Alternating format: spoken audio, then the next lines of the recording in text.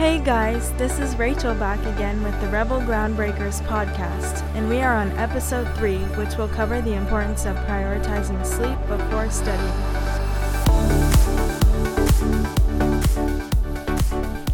Okay, so it's midterm week and you have 3 exams, a lab practical, and an essay due. You've been stressing about all your work since the professors explained everything during syllabus week, but the week's caught up to you and you're just now getting started. Most experienced students tell you they stayed up till all hours during midterms with a coffee in one hand and a Bang energy drink in the other, but this doesn't sound like fun to you. At the same time, you feel a heavy weight because you procrastinated in every class, and now you feel like it's time to cram. So what do? I'll be the first to tell you that it's not worth losing sleep over. Sleep is imperative, especially in college students, and it's ironic that sleep is so neglected during one's collegiate years. In fact, a study published in the Behavioral Sleep Medicine Journal researched the effects of energy drinks and binge drinking in college students. The results of the study indicated that students who consumed energy drinks consequently self-reported to have had greater next-day tiredness, along with lower sleep quality and quantity.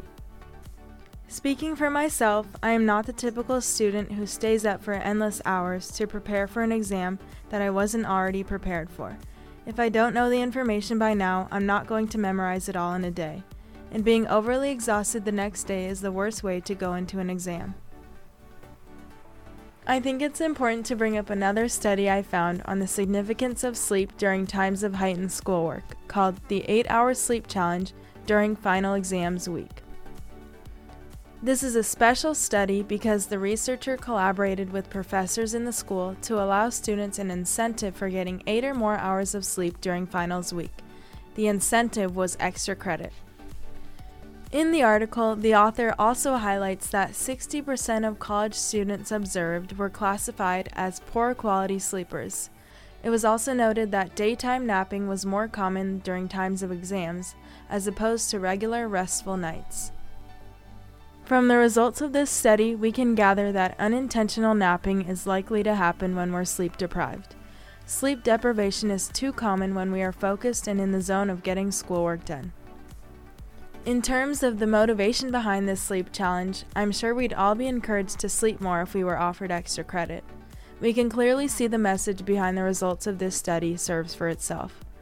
When students are enticed to get the recommended amount of sleep, they are more conscious about working thoroughly in the daytime. You can apply this to your own studying techniques and study more efficiently without losing sleep over a stressful week of exams and assignments, which we will cover in future podcasts. Your sleep regimen is reflective of your health, and the last thing you want to do is put your health on the back burner for a single test.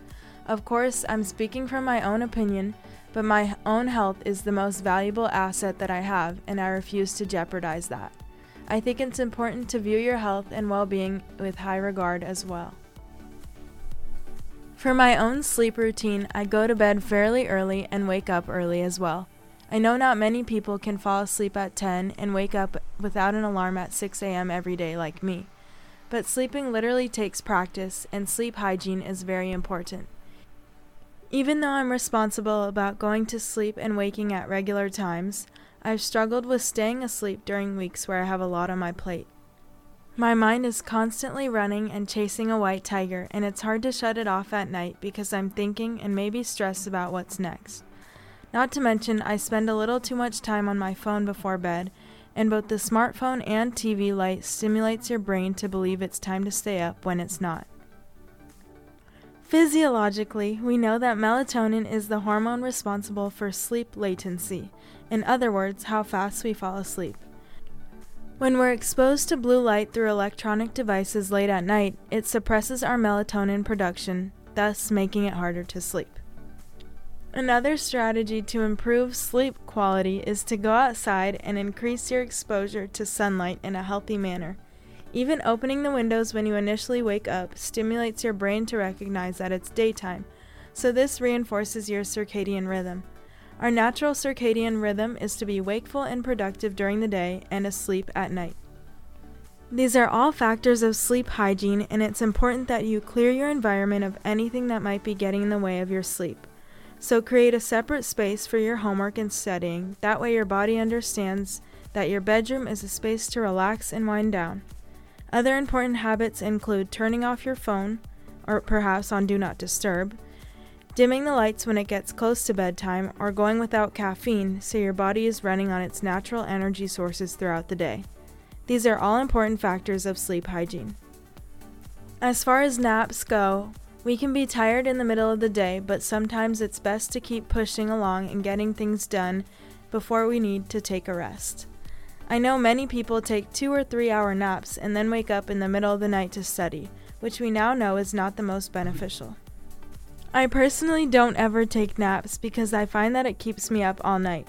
I'd rather just get everything done during the day and allow my body to naturally experience tiredness or work through the day's motions without caffeine. We all have personal preferences and need our fix of coffee and energy at times, and that's okay too. If you're the person who relies heavily on caffeine throughout the day, maybe try weaning off gradually. Use it as a boost and don't overuse. It's most important to be aware of how your body is responding to what you are putting in it, and when you feel more or less energetic, especially when you're working hard in school. So I'm glad you haven't fallen asleep by now, and I thank you for listening to the whole episode. Remember that sleep is one of the most essential things you can give to your body, and it must be a staple in your primary routine. Be mindful of how efficiently you work during the day to get your assignments done, and make sure to detox your environment so it fits your sleep regimen. Think of creating a sleep sanctuary separate from your studies. The main thing is sleep. Sleep before studying, and when you sleep, you succeed. Here at UNLV, we are groundbreakers, paving new ground, sleeping, and making our mark.